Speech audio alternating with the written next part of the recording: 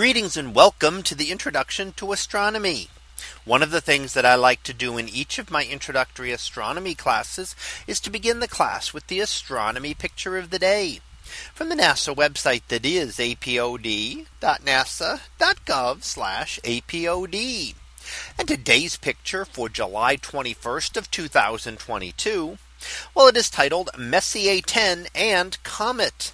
So what do we see here? Well, in this image of the sky taken just a few days ago, we see a comet known as one of the Pan-STARRS comets. And it is passing very close to the globular star cluster known as M10. Now, while I say that it's passing close to this, it's passing close to it on the sky. But of course, there are vastly different distances, which is something you don't really get in any astronomical image. It's very difficult to tell what is closer and what is further away. For example, when we look at the stars here, it's hard to tell. We know they're all not at the same distances. And you might guess that some of the brighter ones are closer and some of the fainter ones are further away. But that is not necessarily the case. Now, we do know, of course, that the comet is a part of our own solar system and had just made its closest approach to Earth the day before this image had been taken. It's going to be a nice comet to be able to view, but it's going to need a telescope to be able to see over the course of the summer.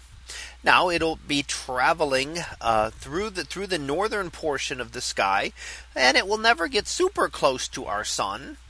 So it will never get incredibly bright as some other comets do.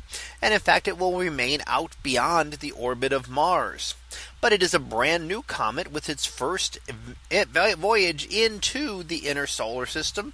So we don't know exactly what to expect from it. Now, the globular cluster, on the other hand, is much further away. And in fact, it is a distance of 14,000 light years. Meaning that light has taken 14,000 years to reach us from that globular cluster. And that is, of course, much further away than the comet being part of our own solar system, and at this point happened to be only about 15 light seconds away.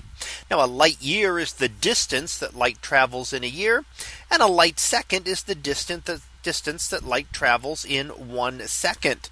So while we see the comet as it was 15 seconds ago, we see the globular cluster as it was 14,000 years ago. So we get to watch and may see more images of this comet as it reaches its closest approach to our sun in mid-December. So that was our picture of the day for July 21st of 2022. It was titled M10 and a Comet. We'll be back again tomorrow for the next picture. So until then, have a great day, everyone, and I will see you in class.